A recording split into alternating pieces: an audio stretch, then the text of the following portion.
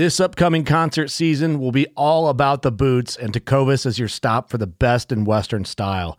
Tecovas has seasonal and limited edition offerings this spring and summer, including men's and women's boots, apparel, hats, bags, and more. All Tecovas boots are made by hand in a time-honored tradition with timeless styles that are always on trend. And Tecovas has first wear comfort with little to no break-in period. It's hard to find this level of comfort paired with this level of style. Stop by your local Tecovas store, have a complimentary drink or two, that's WCB style, and shop new styles. The smell of fresh leather and friendly staff are at your service. Many stores even have leather custom branding to make your boots truly personalized. And with regular live music and events, there's no in-store experience like it. If you can't make it into a store, just visit tecovas.com. That's TECOVAS.com. They offer free shipping on all boots, as well as free returns and exchanges, and ship right to your door. Go to tecovas.com and find your new favorite pair of boots today. Fishing like a local isn't just about catching fish. It's about connecting with the environment and the people who call it home. It's about hearing the stories and traditions that have been passed down for generations and sharing unforgettable moments with the people you meet along the way. Fishing like a local is having an experience that stays with you forever. And with Fishing Booker, you can experience it too, no matter where you are. Discover your next adventure on Fishing Booker.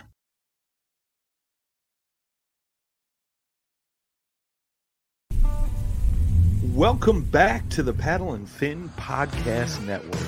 We're brought to you by Pelican, built tough for all situations. Go to pelican.com. Yak Gadget, for all your fine kayak fishing accessory needs, go to yakgadget.com. Eastport Marina, on the beautiful shores of Dale Hollow Lake, for all your lodging, kayaking, and fishing needs, go to eastport.info. Now let's get this show started. Welcome back to Bass Fishing for Noobs here on the Paddle and Fin Podcast. I am your host, Sean Lavery. I'd like to welcome everybody back for another episode of the Noob Show tonight. Before we get started, just a little bit of house cleaning. I wanted to mention that the Noobs tournament is back up and running. We have a shortened version for May. If you missed out on signing up for the May version, the June tournament is also still out on Tourney X. So if you want to get in on that, you can definitely sign up for June. I wanted to thank the 12 people that signed up for the Noobs for the May tournament. And I'm looking at the standings here on my phone, and I can see quite a few people have already been out hitting the water. And John Fella has 81 inches already, which is a good start for May. So congrats to those guys who are out fishing already. I see a bunch of buddies in there as well. And for those of you who are still kind of waiting to get your first fish on the board, keep at it. Definitely lots of fish to be caught out there. Just be patient. Do what you know, what you're comfortable with, and you'll start putting fish on the board. So, again, that's out on tourneyx.com if you want to sign up for the June event. And we'll keep having these into the fall. Like we mentioned on the last show, if you happen to miss that, you can definitely check it out to hear all the rules and kind of the stuff that goes into fishing one of the Noobs tournaments. So if you're interested in that, definitely check out last week's show and then hop on Tourney X and sign up.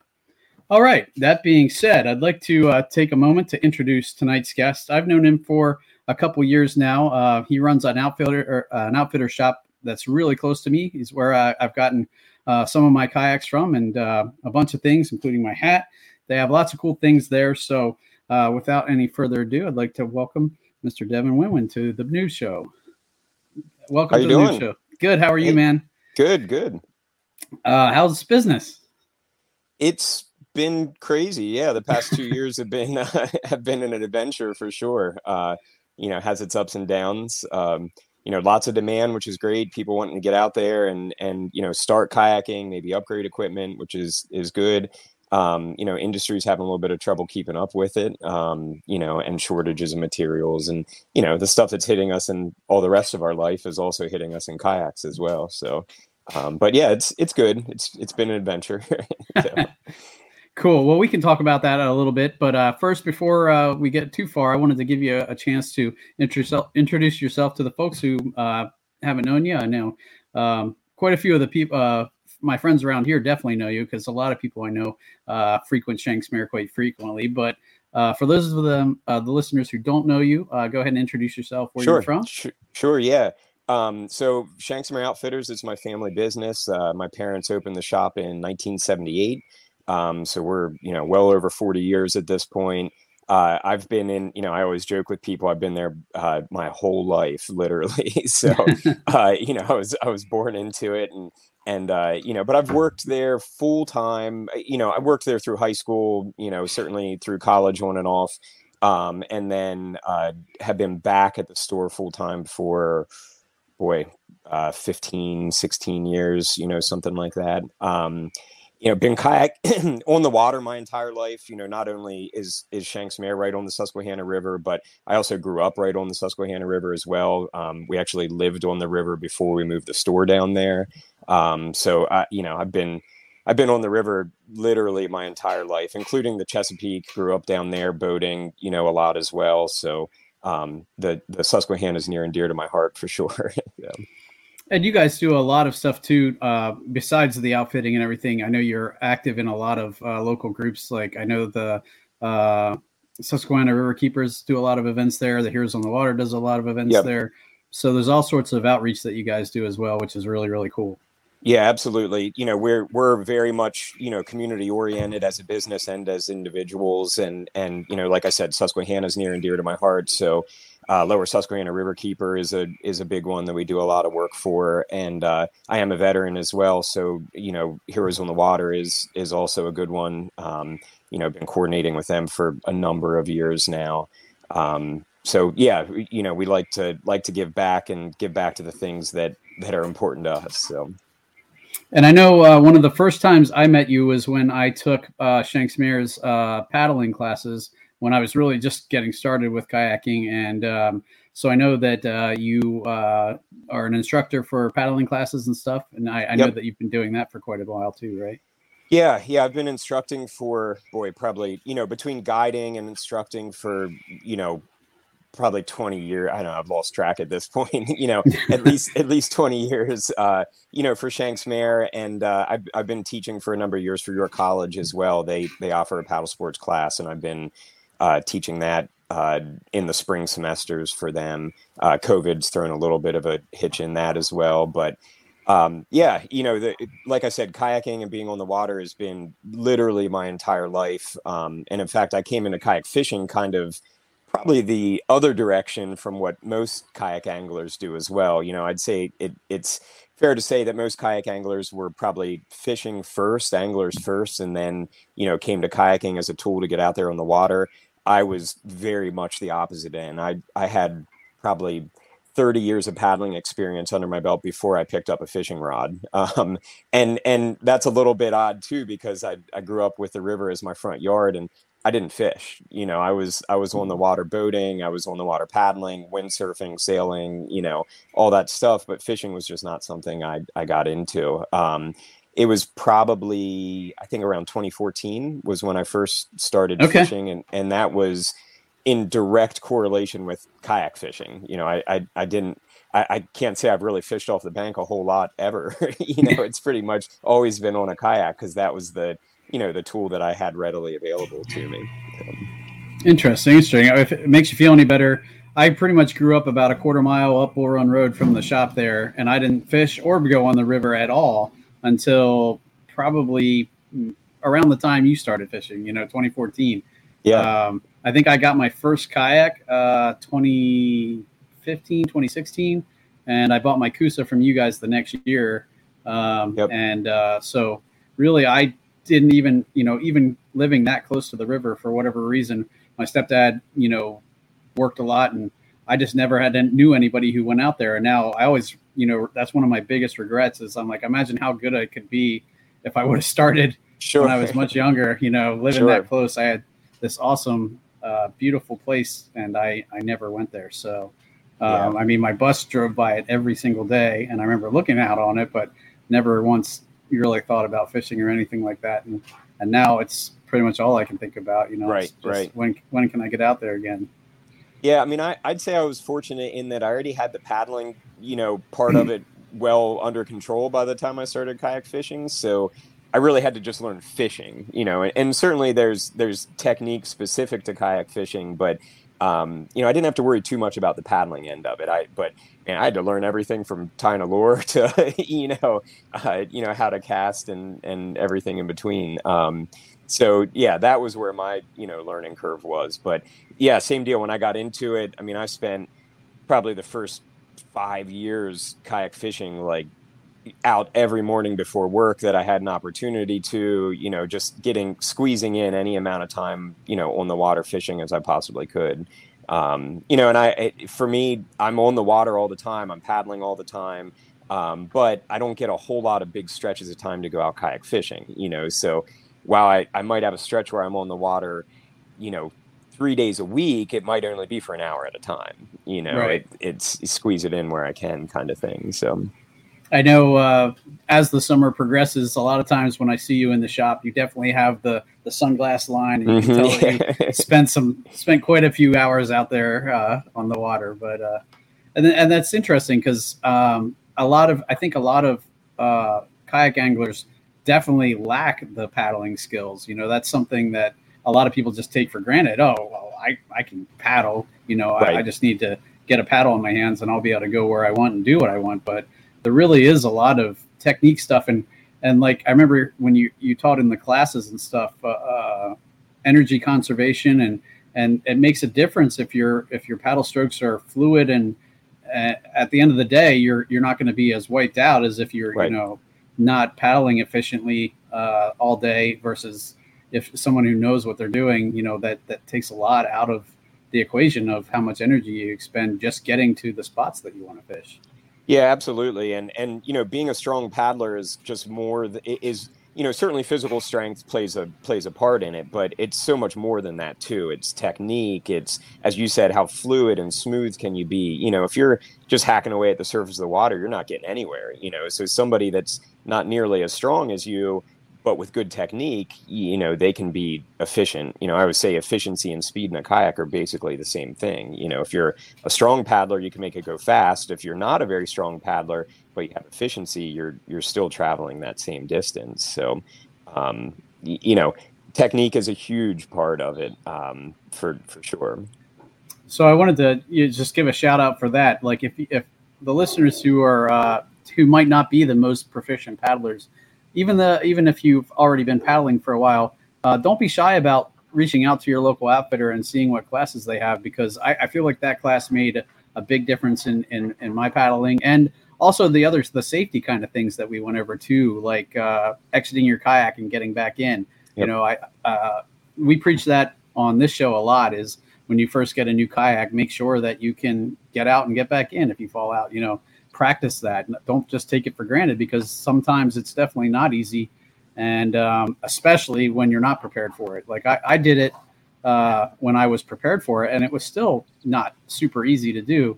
I was able to do it and it was fine, but imagine when you throw into the equation that you're surprised or you're scared, or Yep. When you're worried, and it can make things that would normally be not too hard for you that much more difficult. And then you throw other things into the equation like cold water or something like that. Yep. And it's definitely something you want to practice to make sure that you're fortunate, or you're able to do to get back in, because it's really not a matter of if you're going to flip, it's when you're going to flip. Because pretty much everybody, if you paddle long enough or you're out on the water enough, it's going to happen to you at some point. Yeah, I mean, you're absolutely right. I mean, you covered it, for sure. It's when you flip. As silly as it sounds, practicing falling out of your boat is important. The more you do it, the more comfortable you'll be with it. Then when it is that emergency situation, you're taking that element of surprise out of it. Certainly there's going to be other variables, like you said, water temperature, current, all those issues. But if you're used to it and comfortable with it, it's just another swim, at that point. A story that I share with my classes is I had a young lady a number of years ago that we were talking about how important PFDs are to wear. And she asked if you always have to wear a PFD. And I'm a huge proponent of just always wearing it. It doesn't work unless you have it on. And I noticed she had a T-shirt on that said Open Ocean Masterclass. So she was a very good swimmer. And I asked her, I said, you swim open ocean? And yeah, I do. And I said, okay, can you do that if you hit your head on a rock? And she said, no, point taken. It's so it doesn't matter how good of a swimmer you are, or how experienced of a paddler you are, there's always that what if, and you need to be prepared for that for sure. Absolutely. And just doing this show, I've heard enough scary stories. My old co-host fell out of his kayak and a strainer and got kind of stuck, and his PFD is kind of what saved him. We've heard it time and time again. So it's definitely something we preach on this show. Always wear your PFD. And, yep. If you don't feel like you have one that's comfortable enough, look or go try them on, find one. There are comfortable ones out there. They're not all like the big old clunky ones we used to have yep. to wear as a kid, where there's bright orange rectangle ones that your head just basically pops through. There's definitely much more comfortable options out there, and it literally can save your life. So, I always say we want everyone to get home safe to their family. So if just that little bit of added protection and security is what gets you there, it's definitely worth it. So yep. Yeah. And I tell anglers all the time, think of your PFD, especially if you're buying a kayak fishing specific PFD, which there's a lot of really good ones out there. Think of your PFD as much as a tool, as a safety device. It's where you're going to put your tools. You're going to put, tackle. You're going to put, those additional things that you need handy and on you. So if you count on it as much of a tool, it'll also be there when you need it as that safety device as well. So that's a good point. That's where my phone goes. That's where my line cutters go. So yep. I definitely, my poster's falling down. Yeah. When you need mealtime inspiration, it's worth shopping Kroger, where you'll find over 30,000 mouth-watering choices that excite your inner foodie. And no matter what tasty choice you make, you'll enjoy our everyday low prices, plus extra ways to save, like digital coupons worth over $600 each week. You can also save up to $1 off per gallon at the pump with fuel points. More savings and more inspiring flavors make shopping Kroger worth it every time. Kroger, fresh for everyone. Fuel restrictions apply. Jewelry isn't a gift you give just once. It's a way to remind your loved one of a beautiful moment every time they see it. Blue Nile can help you find the gift that says how you feel and says it beautifully, with expert guidance and a wide assortment of jewelry of the highest quality at the best price. Go to BlueNile.com and experience the convenience of shopping Blue Nile, the original online jeweler since 1999. That's BlueNile.com to find the perfect jewelry gift for any occasion. BlueNile.com. All right, man. Well, cool. I think that's a pretty good intro. You definitely. I always like to cover my guests' experience and stuff, so they know I just didn't pull someone out of the weeds. Sure. But, I think we've covered that pretty well. But the main thing I wanted to talk to you, and the reason why we have a noobs tournament page where people who are new can come and ask questions. And I threw a question out there and said, if you have a topic that you'd like me to cover, let me know. And one of the guys mentioned about kayak positioning and paddling as it relates to angling. And so that was one of the reasons why I reached out to Devin, because I was trying to think of somebody I knew. I talked to Jeff Little about it, and I know he's really good with that. And we had just had him on not too long ago. So I'm like, you know what? I think Devin would be a good guest for that. So I wanted to kind of jump into that topic with you and kind of see where we go. So I know as it relates to angling, kayak positioning can be something really important. It can make a difference between whether you catch a fish out of a certain area or, I know when I first started fishing, there were so many times where I was fishing what I thought was what looked like really fishy areas, whether it was a ledge or a riffle or something like that. And I'm like, I can't believe there's no fish here. And I just wasn't catching fish. And it wasn't until I learned, the proper angles for kind of attacking those things that I started being productive in my fishing and started realizing, oh yeah, there was fish there the whole time. I was just not presenting my lure in a way that made them want to eat it. So when you first started learning, what was like the first thing that you kind of had to learn with that? I wanted to see if it kind of parallels what my learning experience was like. Yeah, I think, from the fishing end of it, I'm very much prefer river fishing. I do fish lakes occasionally. I have done some inshore stuff in Florida and saltwater. And while there are some similarities there to river fishing, river's still literally my front yard. It's where I go when I have, that extra hour. So as far as fishing is concerned, that's what I tend to understand the most. And, for me, I'm doing a lot of single access stuff, and a lot of times on my own, because like I said, I'm getting out there before work or whatever the case is. So I tend to launch and paddle upstream, try to get upstream as far as I can. And that's going to be working eddies and attaining up through any rapids that you might come across. And we can talk more in detail of that. But I'd like to get as far upstream initially as I can, because it's hard work, so it's while you've got the energy, you get up there and then you can spend the time either working across the river, which we're lucky with the Susquehanna. It's huge, working across the river, you got a mile of paddling in it, at that point, and then you come back across. So, you get up there early. That way, when you're tired and you've spent your time out there fishing, you can start coming back down, and you're working with the current then, so it's much easier. So typically what I'll do is I'll paddle upstream where I have calm water as much, as quickly as I can, and cover as much of that ground as I can, and some of that might be hanging close to shore, where you're not getting into some of those stronger currents. And then when you come to an eddy, which is that calm water immediately below a rock or immediately below an island, take a break there. And that's a good time to start casting at that point as well. Your boat will tend to stay put, possibly even travel back upriver a little bit in an eddy. And then that gives you an opportunity to cast maybe above that ledge or above that rock that you have, and let your lure come down through as if it's any other forage that's flowing down through that current.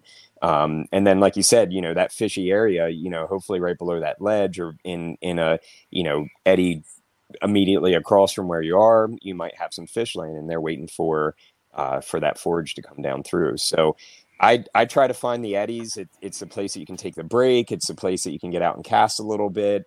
If it is a grass bed or a grass island of some sort, a lot of times I'll just nose right up on it and get out of my boat and kind of wade around it a little bit. I spend as much time with my feet in the water probably as I do with the hull of my boat in the water. So, because I'm not a big into anchoring in moving water, while there are certainly some good ways to do it and some, safer ways to do it. I just tend to avoid it. I use the river as my way of holding a position, and then move on. Then I'm not dealing with line management, anchor line management, and pulling stuff back up into the boat. I can just shove back out into the water and continue to paddle on. So that's where I initially get started, and again, Susquehanna is super easy to learn that skill on, because you can launch at a nice calm area, you can paddle up a couple hundred yards and typically find some moving water or ledge and play around in those eddies and play around casting above them and letting it come down. And then from there you get into a little more technique when it comes to ferrying across current and trying to attain up through current. It is where a lot of that paddling technique comes in, and the strength that's needed to do that. Strength, like I said, strength and technique are probably equal when it comes to those skills.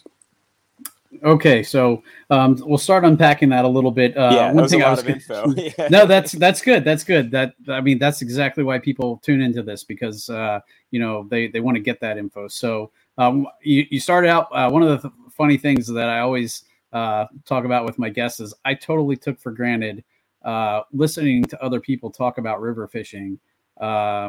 Whenever they would mention a river, I would always picture the Susquehanna. Mm-hmm. Oh man, yeah, you have this huge mile-wide river, and yep. And then one of my guests, I just happened to ask him, well, how wide is your river? And he's like, 100 yards. I'm like, yeah. He's like, and that's at the absolute widest. He's like, normally it's much narrower than that. I'm like, that's not a river, that's a creek. Right. And so, I always get a kick out of that I took for granted for so long that, not everybody's river is a mile wide. And right. You're right. We definitely are spoiled, because we really just from the places that I launch, there's so many different kind of water that I can fish. I can fish the deep, kind of wide open areas. Not a lot of structure there. So I kind of avoid that. Right. It's definitely not my strength, but I have ledge systems, grass islands, all sorts of things. And it wasn't till I really started kind of getting comfortable being out on the water that I really started, kind of hitting up those areas, especially the kind of heavier current, rockier areas that when I first started paddling, I wasn't strong enough to make it up through. Right. Now I fish out of a Hobie Outback right now, so I kind of get spoiled pedaling around. I'm definitely can cover more water pedaling, but there's definitely places on the Susquehanna, especially, that I can't pedal. So I kind of got to go back to my paddling skills, and I'm probably a little more rusty than I probably should be at the moment because I spend so much time pedaling around. But it definitely, as the summer wears on and the Susquehanna gets more shallow, there's definitely more times that I end up paddling around.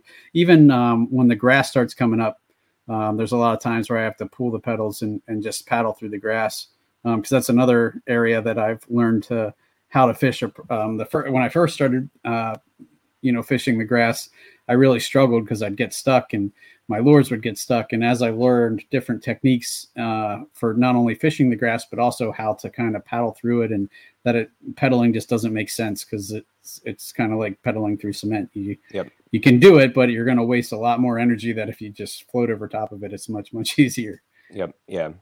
Yeah. I mean, it's, when it comes to river fishing, certainly, pedal drive has its advantages, electric has its advantages as well. But when you're in, pure river conditions, a paddle is probably still one of the best ways to get around. You can, that's one of the beauties of a traditional kayak is, that 3-4 inches of water is manageable in a lot of cases. And yeah, to your point of the Susquehanna versus the other rivers that are more creek-like, compared to the Susquehanna, in some cases, those rivers are going to be, strictly a float. You're going to launch upstream and you're going to float downstream, because there's just not enough spaces that you can realistically, attain up through. Maybe you can in a whitewater boat, but as we all know, fishing kayaks aren't whitewater boats. So, trying to get up through those in a 34-inch wide boat just might not be realistic. So yeah, we are lucky in that standpoint. In Susquehanna, you get a mile of little chutes to choose from to try to paddle up through. And I've definitely had times where I've had to try quite a few chutes before I found one that was just slow enough that I could make it up through. I'd be like, nope, that's not happening there. And I'd just go down a little bit. Another thing that I was going to mention is you had first introduced me to the Kayak Anglers of PA. I remember asking you, where's a good place to get started? Yep. And you had mentioned them to me. And now I'm actually on the leadership team of the Kayak Anglers of Central PA. So, that happened a little quicker than I wanted. I was like, I'm not sure I know enough to be on this. And they're like, no, you're good. So, but reaching out to them and just the information that I got from them as well. Finding people that will do floats with me, because I did a lot. So pretty much a majority of, going out and coming back in the same place I put in. And it wasn't until I did my first float, I'm like, wow, this is amazing. I don't have to paddle back upstream. This is great. But it's definitely a good thing to know, though. I'm glad that I had that background before I did the floats, because it's definitely something you have to take into consideration when that's the kind of fishing that you're going to do, where you put in and take out at the same place. Because anywhere you have to get back to that spot. Yeah. Yep. I've had a few times where I remember one time I went out of the Columbia area, and I checked the wind before I left, and it was supposed to get less windy as the morning went on. And I got out on the water, and I'm like, okay, fine, I'll paddle upstream first. And that way, then when I'm coming back down, I won't be as tired. Well, I ended up paddling upstream. The wind actually picked up. It got worse. And then I got tangled. I got my my line tangled with, I was trying to use an anchor chute, and I probably shouldn't have been. Right. Because if you need to use an anchor chute, you're probably not the best time to be out on the water. But I caught a fish. It wrapped around the anchor chute, and then I pulled everything up onto my lap, and I was untangling it, pulling it apart. I should have just cut the line and just went with that, but I tried to untangle it, and by the time I looked up, I had drifted way downriver past where the put in, and it was all I could do to make headway going back upstream. Yeah. Right? I remember I ended up eventually going over to the shore where it was just shallow enough that I could start making headway. And I finally got back to the ramp, and my arms were so dead tired I couldn't even lift my kayak into the truck. I was like, I almost called my wife and was like, somebody's got to come and help me because I am beat. So it's really something, you definitely want to, keep your eye on, but it's definitely something to, to have a good plan and to know what the weather's going to be like, but also, just know what it takes to get upstream in the areas that you're going to fish. Yeah. And to your point of missing a takeout, I mean, it happens. You hear it regularly, and then you have to, be up for whatever you get yourself into after that. Maybe it's pulling out and walking back up if you're, not too far away, but trying to paddle back up might not be realistic if you miss that takeout. So yeah, you do need to pay attention. You do need to have a game plan, there and really pay attention to conditions, because conditions, especially wind, changes frequently. I've been on some floats where you're spinning the whole float against the wind, and it's like, I thought this was supposed to be easy. The current's supposed to take me there, and you end up fighting the wind the whole way down. So yeah, there's a lot of variables that you need to factor in. And I know, at least on the Susquehanna, when I've been out there, sometimes the wind is your friend. And like, there'll be times where the current's going downstream, but the wind is coming right upriver. That kind of makes it nice, but at the same time, that whips the river up like crazy. Yeah. That gets it really choppy. Yep. So, then you're going to be dealing with, white caps and that kind of thing. So it does, although it doesn't just blow you down the river, it also makes it for a much rougher kind of paddle. So.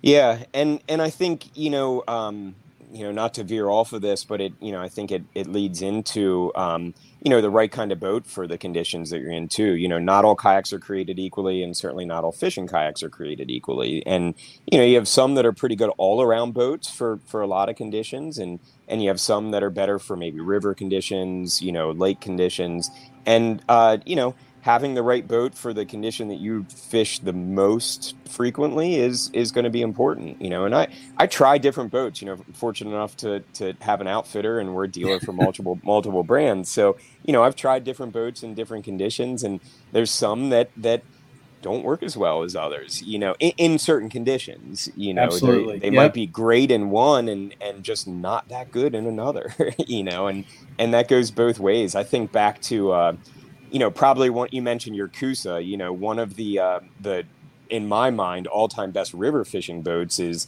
the original Coosa and the Coosa HD. And I remember when Jackson first released the original Coosa, that was the only fishing boat in their line. And, the guys were buying them up, and I would have these customers come in and say, it paddles horrible. Well, where are you paddling it? Well, across a lake. Well, that's not what it's intended to do.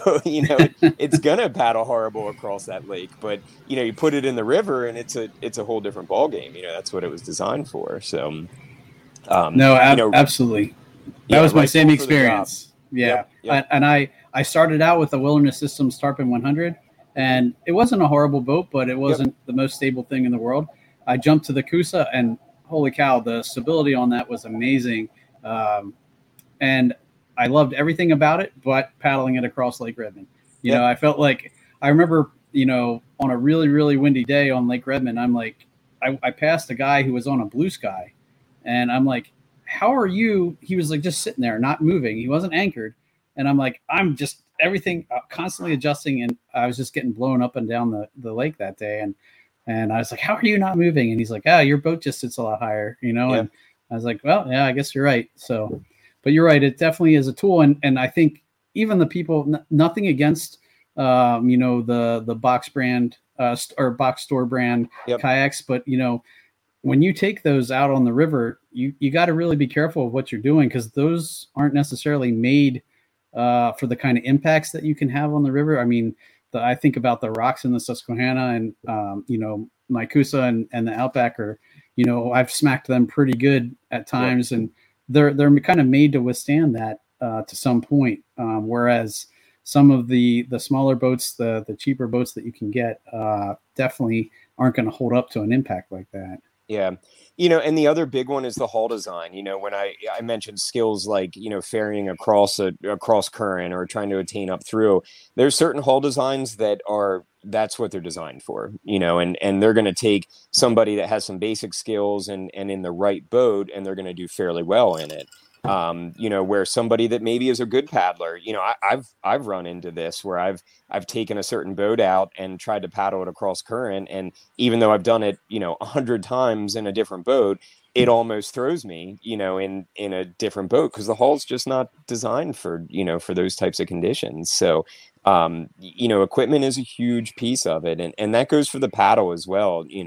A nice lightweight paddle that can, that you aren't going to tire quite as quickly with, and is going to scoop a good amount of water as you're paddling up through, is going to be important. A heavy, really basic, poorly designed paddle, you're just not going to get as far with it. You might be a strong paddler, but you're not going to be able to stay out as long as with the right piece of equipment.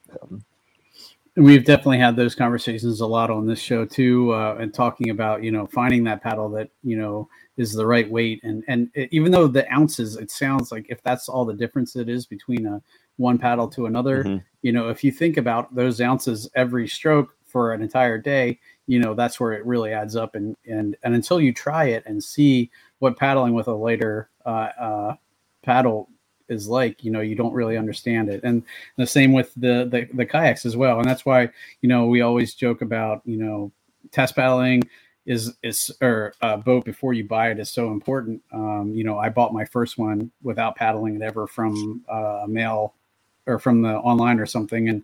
And I wish I would have paddled it first. And that's why, taking advantage of demo days at outfitters is so important, because, a boat that you think might paddle one way might feel completely different and completely awkward. And, they joke about, I bought my second kayak. I should have bought my second kayak first. And so many people make that mistake. And and when I first got started, I was so thrown off by the price. I was like, well, I can't spend that. And what I should have done is just saved up until I could, right. And instead of just kind of, going the route that I went. So it's more like trying to help people not make the same mistakes I did. Yep. Yeah. And it's, there's something to be said for the inexpensive boats. They might get people into the sport that weren't able to get into it otherwise, and that's a great advantage for those inexpensive boats. The disadvantage, though, is, I think a lot of people underestimate how important the boat is, and if they get out there and have a miserable time, they're not going to keep kayaking, so we've lost them as participants in the sport. So yeah, they all have advantages and disadvantages. As an outfitter, I'm a big proponent of people owning multiple boats, a boat for multiple conditions. But I get that's not realistic for a lot of people. So you really have to think about where and how you want to use it the majority of the time, and try to find the right boat for that situation. Right. Well, we kind of jumped off topic a little bit there, but going back to, I know one of the things that I wanted to talk to you about was, your method for ferrying across, because that is, depending on the area, a very challenging thing for me, especially when you have a lot of flow and you got to work your way across, not only across, but, up as you're doing that. What kind of tactics or, paddling techniques do you use for that? Yeah. So, I mean, we'll say we made it to an eddy, we paddled upriver and we got into that calm water below a rock. And like I said, when you're in an eddy, you're going to hold still, potentially even move upriver, because that water's circling back around and going, back up towards that obstacle that's in the water. So once you've made it in there, you're in that calm spot, that kind of safe spot. But if you need to move across the river, maybe you're trying to get to the next eddy that's 10 feet over, 20 feet over, whatever, the distance is.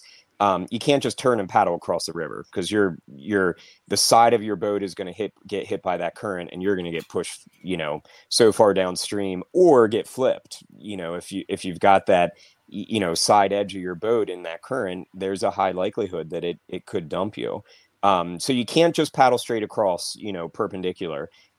You've got to kind of work your boat out across that eddy line, across that line into the current, keeping the bow of your boat, the front of your boat, pointed maybe not directly upriver because you are trying to move sideways, but maybe you're at a 45, across the river, and you're paddling as much upriver strokes as you are as an emphasis of across river, strokes as well.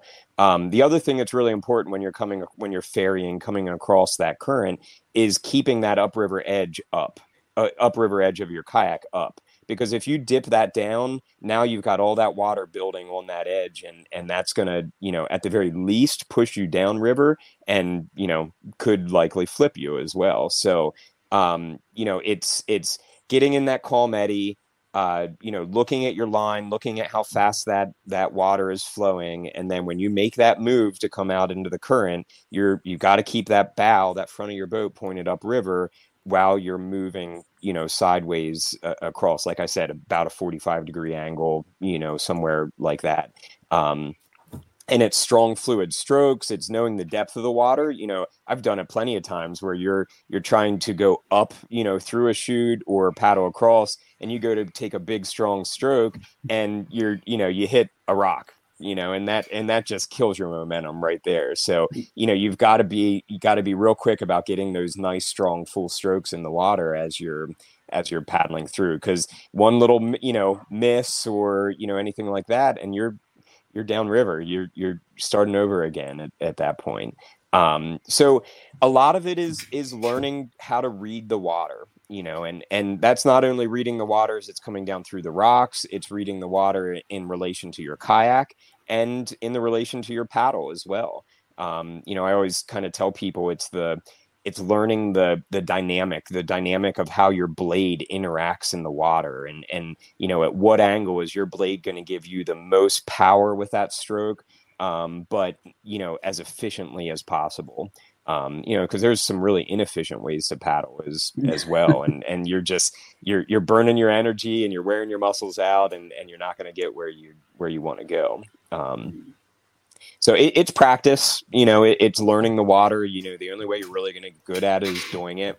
And start small, start in little calmer sections and work your way across. Even if you're like, oh, that was easy, do it a bunch of times, do it to the point where you're building up that muscle memory and getting that angle figured out that your boat is going to move across, but keep you as far upriver as you possibly can while you're moving across. You don't want to get to that next point and totally miss the eddy. You've washed so far down that you're, like I said, you're not in that next eddy that you're trying to reach. Hey, it's Kaylee Cuoco for Priceline. Ready to go to your happy place for a happy price? Well, why didn't you say so? Just download the Priceline app right now and save up to 60% on hotels. So whether it's Cousin Kevin's Kazoo Concert in Kansas City, go Kevin, or Becky's Bachelorette Bash in Bermuda, you never have to miss a trip ever again. So download the Priceline app today. Your savings are waiting. Go to your happy place for a happy price. Go to your happy price, Priceline. With threats to our nation waiting around every corner, adaptability is more important than ever. When conditions change without notice, quick strategic thinking is crucial. And with obstacles consistently impending, determination is essential in overcoming them. It's this willingness, decisiveness, and resilience that sets Marines apart. With our fighting spirit, we don't just fight battles, we win them. Marines are the constant our nation counts on to fight the unknown. And through adaptable problem solving, we do just that. Learn more at marines.com. Right. There's a bunch of things there, I think, that are important. I think one of the biggest things, and I know Jeff Little has talked about it, we've had Juan Verut on as well, yep. And he's talked about it, is keeping that upriver side of your kayak high. Yes. Your natural tendency is to want to lean into it, but that's actually the worst thing you can do because, yep. like you said, all the water pressure then builds on that lower side, and it just wants to either pull it down or, like you said, just push you down quicker. But yep. So you almost have to fight your instincts on that at that point, and keep that upriver side high so that the water will go under it, and actually, it'll actually be easier, even though it doesn't make sense in your brain all the time. Yep. Yeah, and it's the same for if you're, say you're floating down and you get pushed into a rock, and again, your natural inclination is to try to lean away from that rock, like, oh, there's an obstacle there, I want to avoid it. But you get yourself in trouble because, again, you lean away from the rock, you're lowering that upriver edge into the water, and it's going to push you over. So you need to, try to keep that upriver edge up. As you said, let the water flow underneath of you. And then you can work on sliding yourself off the rock, repositioning yourself downriver so you can continue on. And some of that just takes it happening to you, you feeling that, understanding the water, as much as it seems unnerving to let yourself get into trouble, like controlled trouble is a good learning experience. So. And it's better to learn it that way than, in an emergency having to figure it out for sure. So, and I know one thing that Juan told me that really stuck with me. He said that if you're coming down and you're going to hit a rock, lean and put your hands on the rock. So that way you're leaning the right way. And you can also kind of work yourself around that rock if you need to, and because in my mind, that solidified the fact that if I'm going to touch that rock, I'm going to be leaning towards it, towards it. And that really helped remind myself, which way I should be leaning. And, that really stuck with me when he talked about that. So. Yeah. I, the other thing that I do is I try to keep my paddle as handy as possible. I'm not big for putting my paddle into a paddle holder. It's typically right across my lap, while I'm fishing. And if I land a fish and I'm in calm water, or I need to retie or something like that, then I typically do have a paddle holder to put it in. But while I'm working that moving water, my paddle's at the ready. It needs to be a quick transition from putting that rod down and getting that paddle in your hand so you can maneuver around those obstacles in those situations. I pretty much always have my paddle just laying right there across my lap. That was one of the things, oddly enough, that took me a while to get used to, is just having it sitting there and having something that I'm kind of reaching over or working around. But eventually it got to be second nature and you don't even notice it being there. But initially it's a little weird just to have a big long thing just kind of hanging out on your lap and kind of sticking out. But, the more you do it, the more, like I said, second nature it gets. And then you don't even really think about it. It's just there to grab when you need it and that kind of thing. So. I'm going to move around a bit on you here. I need to get some power. No worries. I'm trying to think of some other topics that came up when I was thinking about this. I know one of the things I was going to ask you about. So say you're kind of in that calm water below an eddy and you want to cast. You like, I know I've heard about like 45-degree casting angles and stuff where you're working around ledges or something. And are you generally pointing straight upstream at that point and then just making your casts at those angles, or does it depend how the eddy is pushing you, or what determines your kayak positioning as you're working for those casting angles? Yeah, it's can you hear me okay? Yep. Okay. If I'm in the eddy, some of it depends on how big the eddy is, how much room, you have. If it's a nice big eddy, you're below a sizable island or something like that, then I don't worry too much about it. I'll get my boat as close over to that eddy line as I can so I can, cast into the current, as, above the rocks or obstacles or whatever it is and let my lure come down. But if it's just single... if it's just a single rock that you're behind, you've got just that tight little spot, to hang out in, then typically, bow straight up towards that rock, hopefully staying in that eddy as much as possible. And then I'll, be casting over at a 45, to that moving water that's on either side of the rock. And like I said, there's plenty of times where I just nose my boat right up onto the rock and get out and maybe, if it's shallow enough, knee deep, whatever, I'll wade, a little bit, or I keep a dog leash with me and hook my boat to me, so that I'm not losing it. Again, you got to be careful anytime you're tethering yourself to, to something or adding more ropes to it. You definitely could be asking for trouble. But if it's mild enough conditions and I'm just trying to keep my boat close to me, I'll have a leash hooked to it or something along those lines.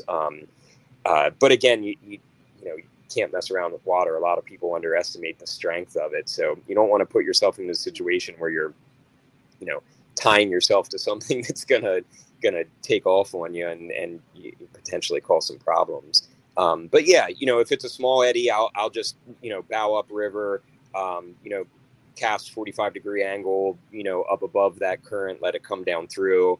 Or if it's a larger area where I do have a little bit of leeway to move around, work from one side of the eddy to the other, then it might not be straight up river. It might be, the boat to a bit of an angle. Just depends on how much eddy you have to work with. I wanted to talk to you a little bit about the wading around the grass islands, because I usually do that most around the grass islands, because those are really easy just to pull right up on. And it gives you a break from paddling and lets you stretch your legs a little bit, but a lot of times there is pretty good fishing around those islands too, because the fish use that same calm water that we're hanging out in to chill out and let bait come by them. So don't underestimate. I wanted to tell the listeners, don't underestimate, the really good fishing that you can, if you can find a grass island that you can pull up on, take a break, like I said, stretch your legs, get out, and then wade around that a little bit and kind of, make a couple exploratory casts all around that island, whether you're hitting the top or bottom. I think that's definitely a good tip too. And that's just let me recoup my energy. There's all sorts of, good benefits, I think, from doing that. Yeah, I mean, and the reality is a lot of times on those grass islands, you're going to cover more water by walking around them than you are trying to paddle around and position yourself. As much as we're out there to kayak fish, at that point, the kayak is the mode of transportation to get you to that fishing spot. So right. I get out frequently, like you said, stretching your legs. If it's a nice hot summer day, just wading around in the water feels good. Get yourself wet, take care of whatever you need to take care of while you've got pound under you, and then you can hop back in your boat and move on to the next spot from there. One of the other things I wanted to mention about eddies too is, and Jeff Little had covered this, I think the last time we had him on, is as you're approaching an eddy, if you're coming from downstream, upstream, he always talks about fishing the tail end of the eddy first before you get actually up into it. Mm-hmm. Because some fish, even though it seems like, oh, you're looking right at that ledge and you're like, oh, the fish is hiding right behind that rock. But that eddy continues downstream for quite a ways sometimes, depending on the size of it. And sometimes they don't hang out right by the rock. Sometimes they hang out way back at the end of the eddy where kind of the tail ends of the current wrap around, and it kind of makes a point there at the bottom. And a lot of fish hang out there. And that was definitely one of the things that I overlooked for a long time was, to fish the bottom of the eddies first as I was coming up. Because if you go up right up to into that eddy and hang out, you might be sitting over top a lot of the fish that you could be catching. Yeah. So I mean, that eddy is a fishing spot, so it's a place to position your kayak, but you don't want to scare you're out there to try to catch fish, so you don't want to scare the fish out of that eddy just so that you can get up there and position your boat and maybe try to catch other fish. So yeah, very good point. Cast, throw a couple casts into that before you paddle up into it. Sometimes it's just not an option, depending on how much the current is flowing, how, frequent or infrequent those eddies are, where you're fishing, you might just need to get there and take, safe harbor at that point. But yeah, if you've got the opportunity to cast into the area that you're going to be going in and sitting in, yeah, why not? Don't, see if there's a fish there before you scare it out. Yeah, no, right. All right. I think that's pretty much all the things I could think to cover. Is there anything else when you're thinking about kayak positioning and paddling in current like that you feel like beginners should know or at least have an idea about? Yeah, I mean, I think, I've already mentioned it, but I think, getting out there and experiencing it is really the best way. Ideally, if you can get out there with people that have already experienced it, that can help you out. Like I said, you can get yourself into trouble. So having some more experienced paddlers with you, whether it's people you've met through groups like Kayak Anglers or, a lot of the other groups that are out there now, taking a lesson, working with a guide who is, experienced for those first couple times can go a long way. But firsthand experience is really the best way to learn it. You can watch YouTube videos, we can talk about it, but until you actually try it, it's kind of hard to wrap your head around. That's definitely a good thing. I totally overlooked that, but the difference that it makes going out with people who know what they're doing. I spent a lot of struggling hours that were kind of not necessarily wasted, because I did learn some things. Yep. You know, time on the water is good. You know, I pretty much learn something every time I go out, but there was definitely things that I did wrong or inefficiently a lot, that had I gone out with someone who may have, you know, already made those mistakes or just knew better, and could have saved me a lot of headaches. So I think that's a great tip is, you know, finding people, you know, just, you know, do some research and or go to your local paddle sport or paddle shop and ask them, you know, what groups are around, or like, who do you recommend, or, you know, just kind of, you know, have those conversations and find those people that you can go out with, because like I said, it's fun, because, you know, you get some camaraderie. That's why I like kayak anglers so much. You know, they're all good guys and girls and willing to share information. That was one of the biggest things I always joke about, is I was so intimidated that they're going to be like, oh, look at this guy, you know, he doesn't know what the heck he's doing. I don't want him tagging along with me. But it was not like that at all. It was exact opposite of that. Actually, they were, you know, so willing to help me and to, you know, take me under their wing and kind of teach me. And, you know, I wish I would have done it so much sooner, because it was kind of, once I saw what it was like, I was like, it was silly for me not to do this. So. Yeah. I think it's very important, you know, as a community, to take people under your wing and show them the ropes, show them the safety aspect of it. Because the last thing any of us want is for somebody to get out there and get in trouble, and heaven forbid somebody else. You know, not only is that horrible for, you know, that person and their family, but it gives the sport and it gives the body of water a bad, you know, name as well. So it's not to any of our advantage to just, you know, blow people off and say, go figure it out. You know, I think as a community, we need to work together to make sure people get out there, they enjoy it, they're safe about it. And, you know, hopefully it's something they're going to stick with for years to come. So. Absolutely. It's only going to help grow the sport. And, you know, if you're a fan of the sport, you know, you pretty much want it to grow. So anything we can do to make that happen is definitely good. So, all right, man. Well, we're getting on close to an hour. So if you're okay, we can kind of start wrapping it up. I wanted to give you an option to shout out, you know, Shanks Mare, and, you know, let the folks know where they can find Shanks Mare online. I mean, you guys got a ton of great stuff. I know are you still doing Jackson, or I know you have Crescent. What other kind of boats do you guys? Yeah. We didn't end up with Jackson this year. Again, production shortages have really thrown kind of some issues into the mix there. But we are technically a Jackson dealer. Recently we've been doing a lot with Crescent kayaks. They're again making some great river boats as well. You know, so that's been a good line for us. Bonafide, native in terms of fishing, Bonafide, native. We have done Kaku on and off over the years. They make a good, you know, solid boat as well. Did I hear you guys? You had Lightnings? Yeah, we've got some Lightnings in, you know, in terms of the pedal drive boats. You know, other pedal drive would be the new Bonafide P127.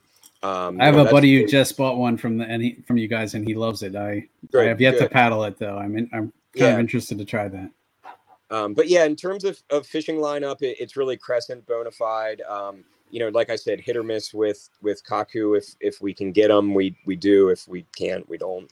And you know, Jackson, I'd love to get, you know, some Jacksons back into the mix. We'll see what, you know, the next couple seasons hold.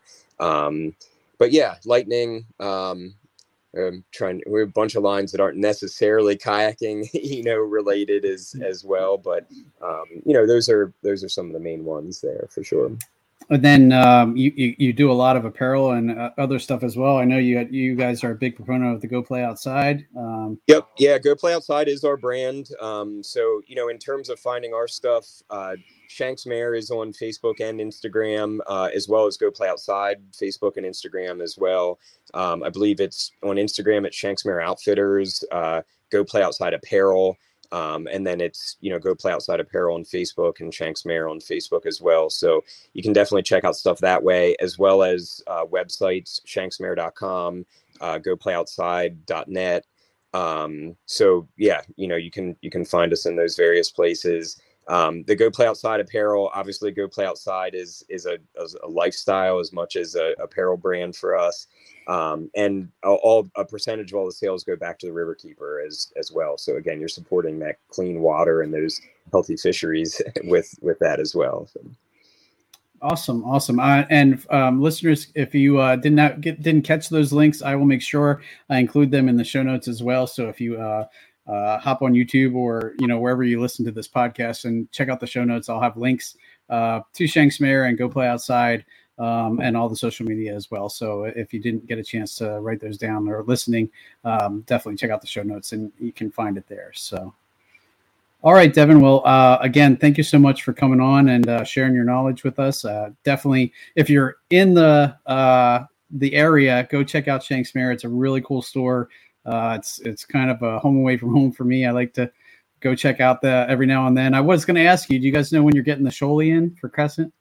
Yeah, so Crescent is making as big of a push as they possibly can to have them released by May 24th. But we did just get an email the other day that it may be a week or two, beyond that potentially. But yeah, they're trying to do it as efficiently and fairly as possible. Every dealer is going to, have an opportunity to get their hands on some of the shoalies, and I'm certainly excited to see it and give it a paddle as well. So same here, man. That's one I've been waiting from the time we talked to Drew into spilling a little bit of his juice about what was coming, and he didn't give us much at all, but it was enough to definitely make me interested in at least trying it and getting out there and paddling and see what it was like. So I'm super looking forward to that too. And when you guys get it in, I will definitely be there to check it out, hopefully. So yeah. I'm a big fan of all of Drew's past designs, and I'm fully expecting this to be as good or better than any of the others. So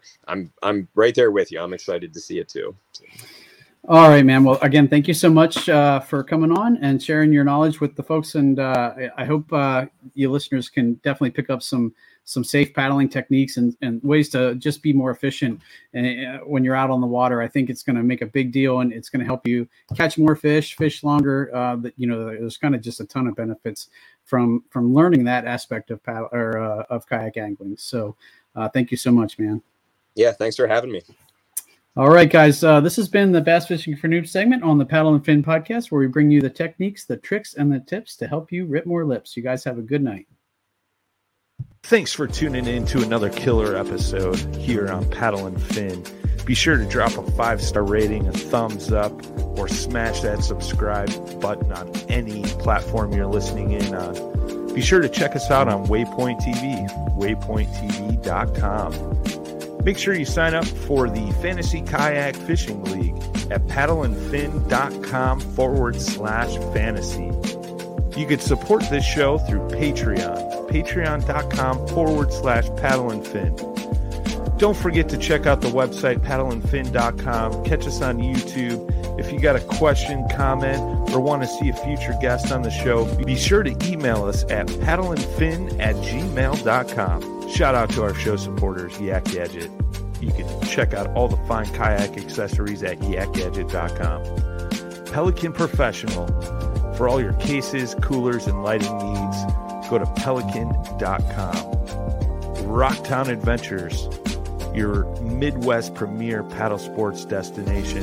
Go to rocktownadventures.com. Eastport Marina, the beautiful destination on Dale Hollow Lake.